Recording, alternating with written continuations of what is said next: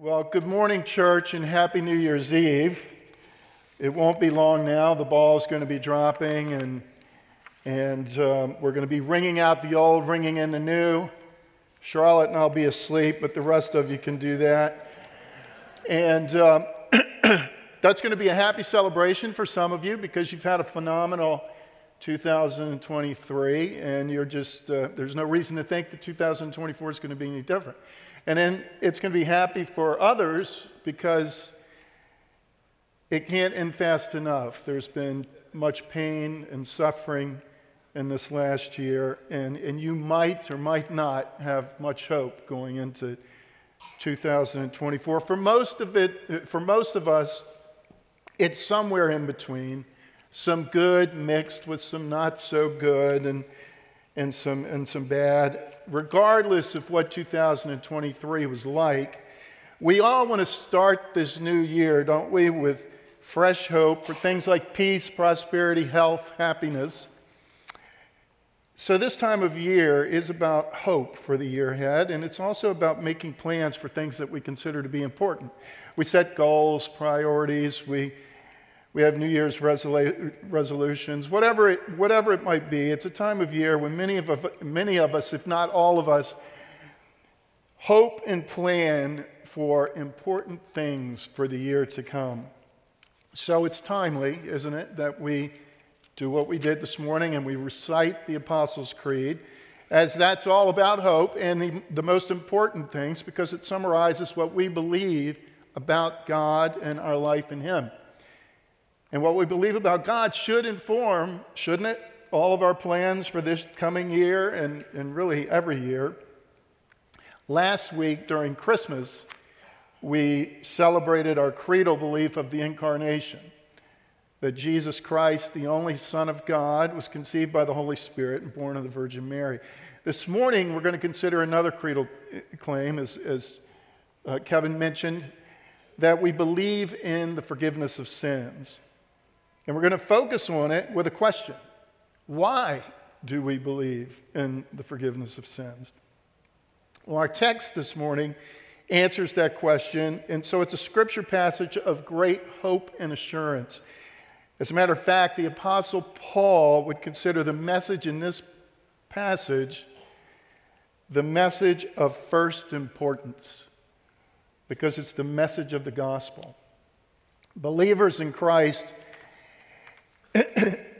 can find hope and assurance in these verses that we're going to look at this morning because we're going to see that God the Father planned the death of His Son for the forgiveness of sins.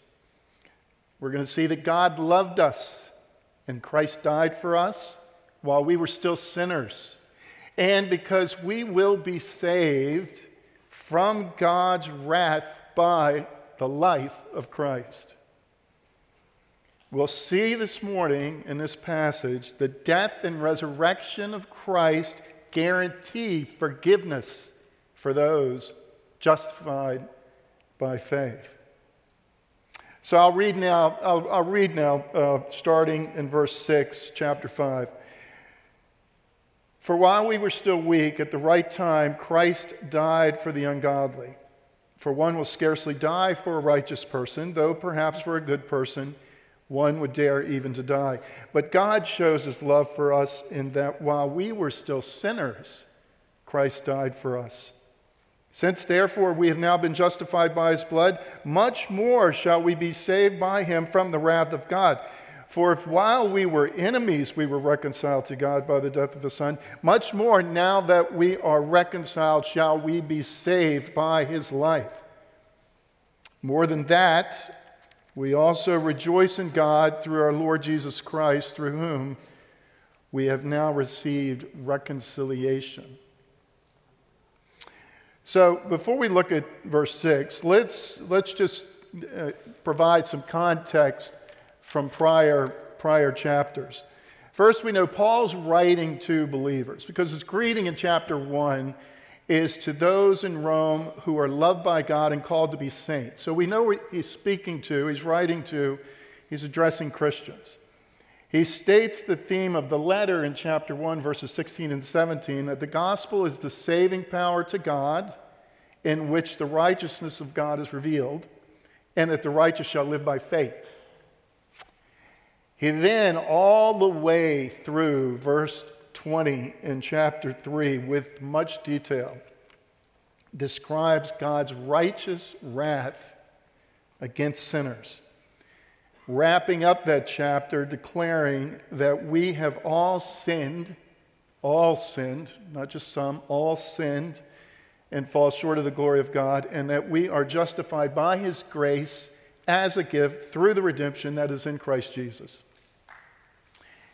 And in chapter 4, focuses on Abraham and his example of this, his example of justification by faith alone, and how Abraham's faith was counted to him as righteousness, and how the same is true for us, for all believers. So now here we are in chapter 5. And really all the way through chapter 8, the central theme is hope and assurance of salvation for those who, like Abraham, have been justified by faith.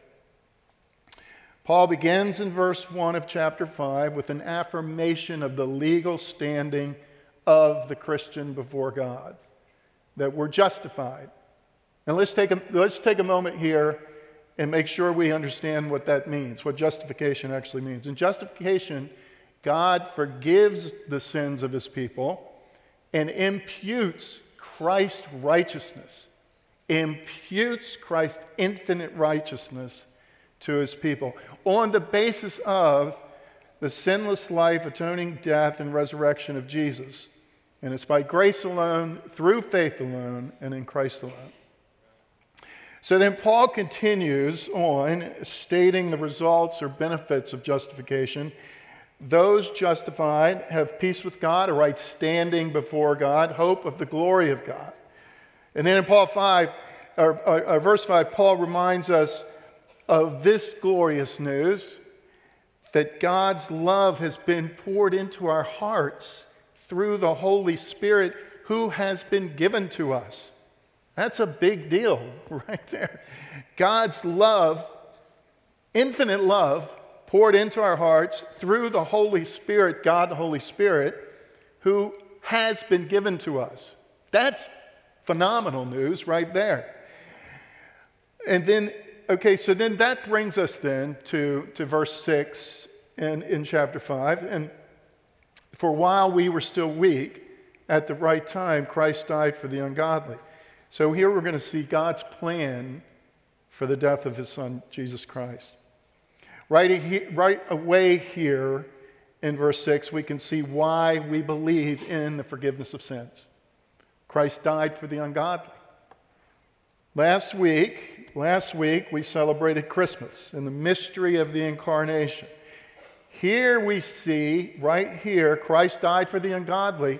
Here we see the reason for Christmas, that Jesus would die for the ungodly and the forgiveness of sins. That's why he came here and took on flesh, to shed his blood on the cross for the forgiveness of sins and to destroy the works of the devil. That's why he came. That's good news that he came, right? We celebrated that last week. Okay, so who Christ died for is emphasized in verse 6. There's another emphasis, and it's timing. Timing. The timing of Christ's death. Timing first in respect to us and our human condition. While we were still weak, Christ died. And in timing and respect to God's plan. At the right time, Christ died for the ungodly. And so right away here, there's a question to be answered. Really, what did Paul mean by we were still weak? How and why were we still weak? Well, King David does a pretty good job of explaining why in Psalm 51, verse 5, when he says, "Behold, I was brought forth in iniquity," or sin, "and in sin did my mother conceive me." We were still weak because of the consequences of original sin. We're born into this world in Adam, spiritually dead and without moral strength and ability to incline ourselves at all toward God. Our inclinations are completely in the other direction when we're born into this world. And then Paul in Ephesians 2 tells us that we were dead in our trespasses and sins, and were by nature children of wrath like the rest of mankind. We're spiritually dead on arrival when we're born into this world. So first, in regard to timing, Christ died for us when we were still weak, and our natural disposition was anti-God. And then, in regard to timing, there was timing in respect to God and his plan. At the right time, Christ died for the ungodly.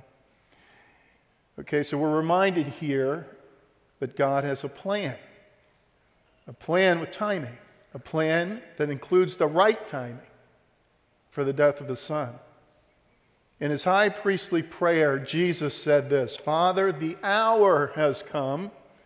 Glorify your Son, that the Son may glorify you." Peter at Pentecost said, "This Jesus, delivered up according to the definite plan and foreknowledge of God, you crucified and killed." God had a plan. He has a plan. He had a plan. He has a plan for redemption and the forgiveness of sins. The death of Christ was not an accident. Yes, right. Amen. Paul says in Ephesians that in him we have redemption through his blood, the forgiveness of our trespasses, according to, again, here we go, plan, timing, according to his purpose, which he set forth in Christ as a plan for the fullness of time. Okay, so God has a plan. You know what else we know about God and his plans and purposes? Well, we can learn from Isaiah 46:9.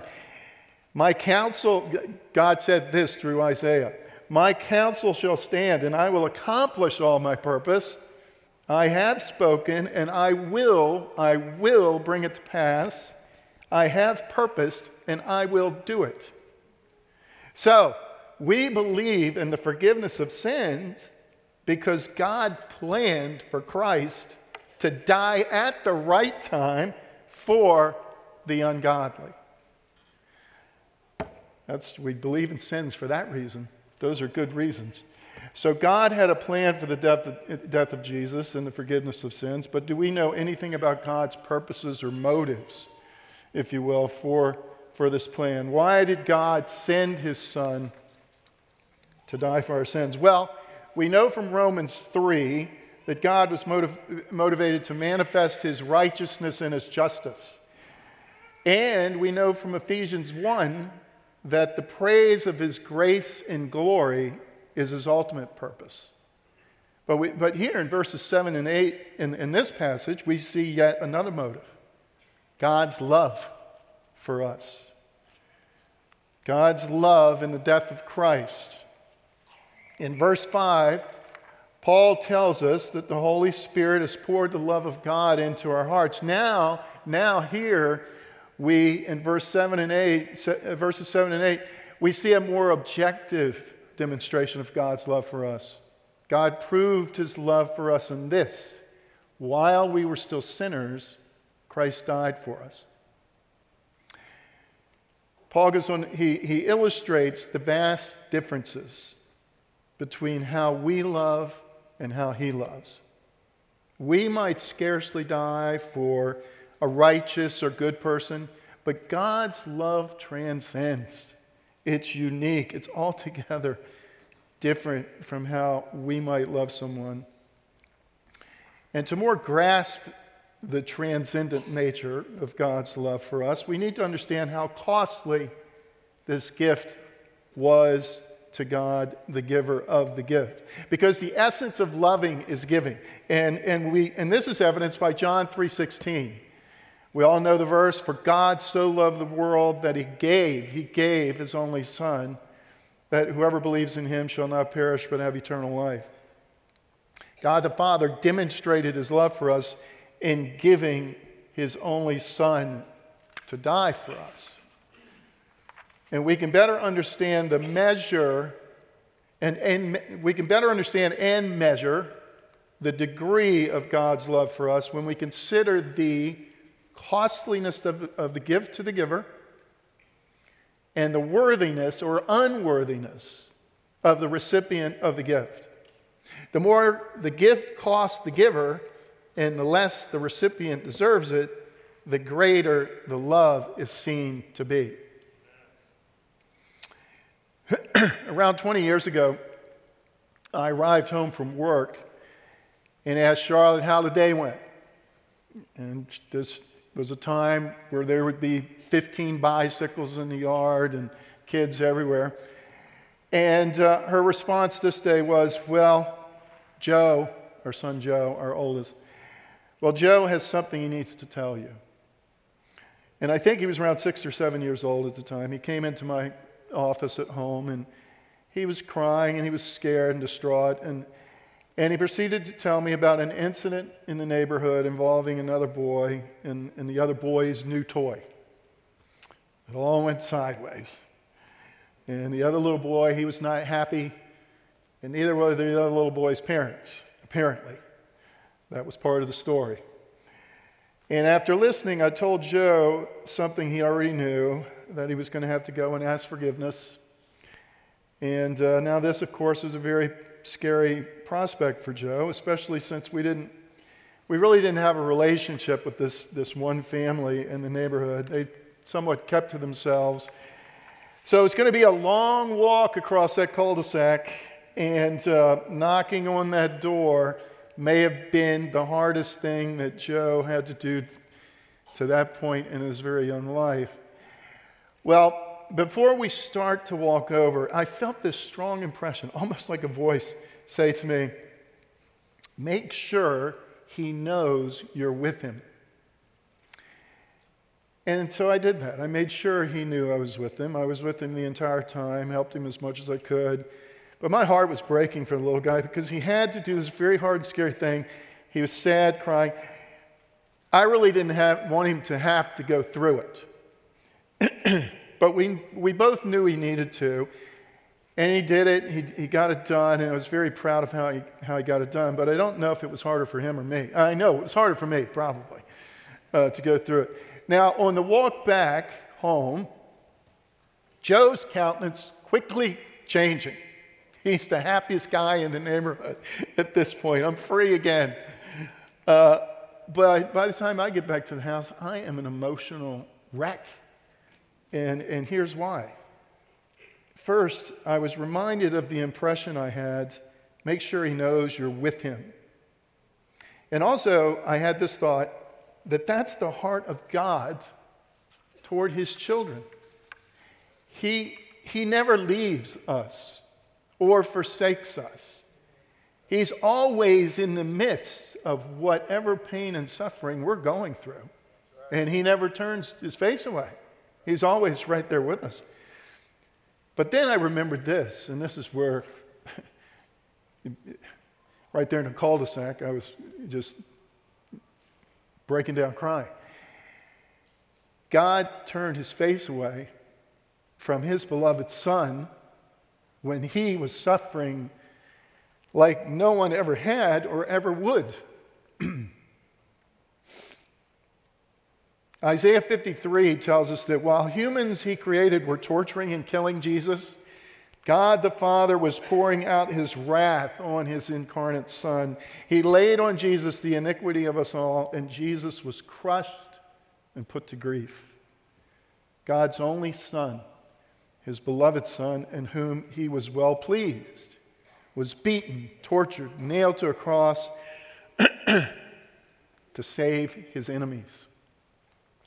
And while his sinless Son hung there, not only did the Father turn his face away, but he poured out his unmitigated, holy, righteous, awful wrath onto his Son so that I could be saved from God and his wrath. That's true for you too. So how could I ever doubt his love for me when he gave so great and costly a gift as his beloved Son? And because of the sacrifice of Jesus, how can I ever doubt that my sins are indeed forgiven? The cost of this gift is immeasurable and infinite in value. So the love of God in giving his Son is also immeasurable. There has never been and never will be a more costly gift to a giver. It's infinitely costly. But now, okay, what about us as the recipients? How worthy or unworthy are we as recipients of this infinitely good gift? Well, it's not a real pretty picture. Paul labeled us as still weak and ungodly in verse 6. And he goes on to label us as still sinners here in verse 8 and enemies of God in verse 10. So clearly, we're not worthy recipients of anything good from God, but only God's judgment and his wrath. Paul here doesn't elaborate on these labels that I just read and what they mean, but he did do that at great length in chapters 1 to 3. And quotes in chapter 3, he quotes Old Testament scriptures, and I'm going to read them here, that paint the picture of how worthy or unworthy we are as recipients. None is righteous, no, not one. No one understands. No one seeks for God. All have turned aside. Together they have become worthless. No one does good, not even one. Their throat is an open grave. They use their tongues to deceive. The venom of asp is under their lips. Their mouth is full of curses and bitterness. Their feet are swift to shed blood. In their paths are ruin and misery. In the way of peace they have not known. There is no fear of God before their eyes. So this picture really can't get much uglier as the recipients of this infinitely good gift. The following is a quote from 18th century American theologian Jonathan Edwards. Our obligation to love, honor, and obey any being is in proportion to their loveliness, honor, and authority. Therefore, sin against God, being a violation of infinite obligations, must be a crime infinitely heinous, and so deserving infinite punishment.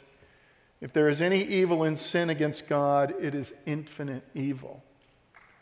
Our sin against God is infinite evil and deserves infinite punishment. But God shows his love for us in that while we were still sinners, Christ died for us. In November, Robin taught us from Luke about the sinful woman whose sins were forgiven by Jesus. She showed up uninvited at Simon the Pharisee's home, dinner party he was having with Jesus.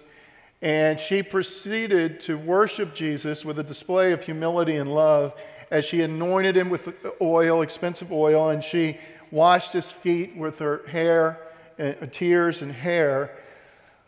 And Jesus told Simon, who questioned Jesus, that those who are forgiven much love much. Clearly indicating that this woman demonstrated such radical and costly love for Jesus because she knew how unworthy she was of his love and forgiveness. I want to be like that woman. I want to be like that woman, loving Christ much. But you know what that takes? It takes remembering that apart from Christ, I am worthy of only God's wrath and judgment. And you know what? I'm continually tempted to think I'm not that bad. Or I wasn't that bad, especially since I've been a Christian now for 37 years.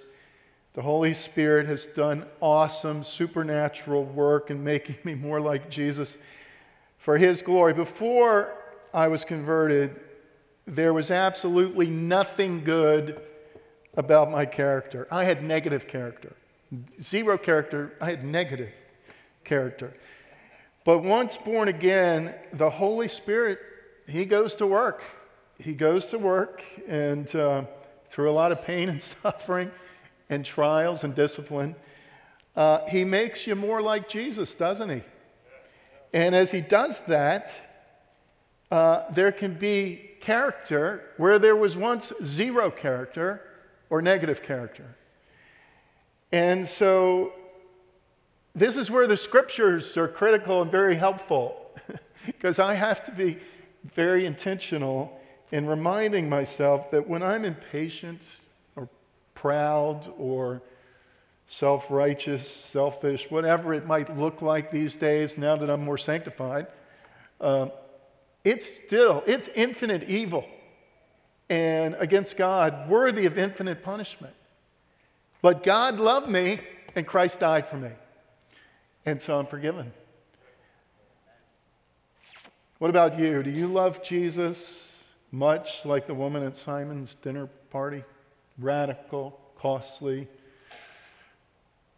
love. If not, perhaps you've forgotten how much you've been forgiven, like I can tend to do. And here's another question that can sting, that is good to ask ourselves, at least occasionally. How am I doing at forgiving others? Because the answer can indicate whether or not I'm loving Jesus much, while realizing at the same time I've been forgiven much. The late author and Bible teacher Jerry Bridges, he used to come here regularly and teach, said this: when we see how extravagantly and undeservedly loved we are in the gospel, we see how much God can be trusted and depended on. We see in verses 7 and 8 the extravagant love of God toward us, undeserving sinners, proving also that God can be trusted and depended on. So we can say with much conviction, we believe in the forgiveness of sins because God shows his own love for us in that while we were still sinners, Christ died for us. Now, there's something else very important to notice here in verse 8. It's very important. God showed his love for us. It's important to understand who the us is. Is us everyone? Has God showed his love for everyone with the death of his son for sinners? To answer that question, we can remember who Paul is writing to. The us that God has loved with the death of his son are those who by grace have faith in Christ alone for their justification, reconciliation, and salvation. That's the us, those who have faith. So now, verses 9 and 10, much more shall we be saved by the life of Christ. To this point in chapter 5, Paul's focused on the good news of what God's already accomplished through the death of his son. We've been justified, we've been reconciled, we're standing in grace and have peace with God, and we rejoice in the hope of God. But here in verses 9 and 10, there's much more good news to come. First, let's notice how Paul changes his emphasis from justification to salvation. Since we have now been justified by his blood, how much more will we be saved from God's wrath through him? Okay, Paul, but wait a minute.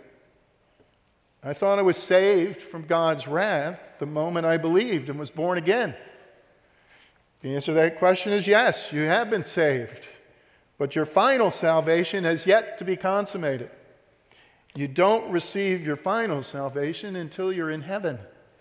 If you're justified if you are justified, you're certain to receive that. You're absolutely going to receive it. You're certain to receive salvation, but it's not happened yet, finally. So now we look at verse 10 and we see the word reconciled. While we were enemies, we were reconciled, and much more now that we are reconciled shall we be saved by his life. While the word while the word justification is a legal term, reconciliation is a relational term. When we were justified, we were put in right legal standing before God by the blood of Jesus. We were also reconciled or restored relationally. We're no longer enemies, but now we're friends of Jesus. Jesus is our friend. We're his friend. We're no longer enemies. We've been reconciled. So in these verses, Paul makes an argument from the greater to the lesser. The greater or the more difficult thing for God to do was the death of his son. Paul's saying, now that God has already done the harder thing and we are no longer his enemies, how much more will we be saved from the future wrath to come of God by the life of Jesus now that we're his friends? We were his enemies and he died for us. Now we're his friends. And these verses really speak to what you've heard here preached before and taught on, the already and the not yet. How what God has already done through the death and resurrection of Jesus makes certain what is yet to happen, or the not yet. We will be saved from the wrath of God and share in the resurrection of Jesus on the last day. Now, we know this from Scripture, that there will be a future day of God's wrath when he pours out his full measure of his righteous wrath on this unbelieving world and sinners not in Christ. And according to John in Revelation, it looks like this. First, those not named in the book of life will be cast into the lake of fire. And John further describes it. They will be tormented with fire and sulfur in the presence of the holy angels and in the presence of the Lamb. And the smoke of their torment goes up forever and ever, and they have no rest day or night. Forever and ever. You know how long that is? That's no end. Trillion years. You're just getting started. Forever and ever. It's never going to stop. But we see good news in verses 9 and 10 for those justified in Jesus. Those who are justified on that day will be saved from God's wrath. Sin and Satan will no longer torment us. No more indwelling sin. No more Satan prowling around wanting to destroy us. No more pain and suffering. And we will be saved from that lake of fire and the eternal torment, because on that day we will be saved by our friend Jesus and his life. That's glorious news. Glorious news. These are glorious truths. They're easy to forget. Boots on the ground, real life is this: a continual struggle to remember and believe. Sin and Satan are defeated. They're toothless foes, but they're not dead yet. That day's coming, but they're not dead yet. And they're relentless in their attempts to deceive us so that we have doubts and we get discouraged or dismayed and lack hope, and we can forget and again be in need of assurance. Well, Paul's saying this: when that happens, because it just does, it's real life. Remember, God has already done the hardest thing in giving his son to die for you when you were his enemy. Christ died so that you could be forgiven. And much more, now that you're his friends, you will be saved by his life. Remember that. So again, we can say with conviction, we believe in the forgiveness of sins because we will be saved from God's wrath by the life of Christ. A lot of reasons we can believe in forgiveness. A lot of reasons. So in conclusion, as a believer in Jesus, if you're experiencing doubts or lacking in hope or assurance that your sins are forgiven, remember, we believe in the forgiveness of sins as the death and resurrection of Jesus guarantees our forgiveness. God had a plan to forgive your sins. God loved you and gave his only Son. Christ died so that you could be forgiven and righteous before God. And now Christ lives, and you will be saved from the wrath of God. Now, if you're listening, if you're here listening or somewhere else listening today, and you've not placed your hope in Jesus, then you're depending on your own righteousness for salvation. And God, through the Scriptures, has told us very clearly, none is righteous. No, not one. No one understands. No one seeks for God. All have turned aside. So if you're trusting in your own righteousness rather than Jesus to save you, the Bible is clear that your sins are not forgiven and you will not be saved. But the Scriptures also say that if you confess with your mouth that Jesus is Lord and believe in your heart that God raised him from the dead, you will be saved. Jesus would say to you today, repent from your sins and believe. So we would pray that you would do that if there's anyone listening. Now, we come to the last verse in this section of Scripture, verse 11. More than that, we also rejoice in God through our Lord Jesus Christ, through who we have now received reconciliation.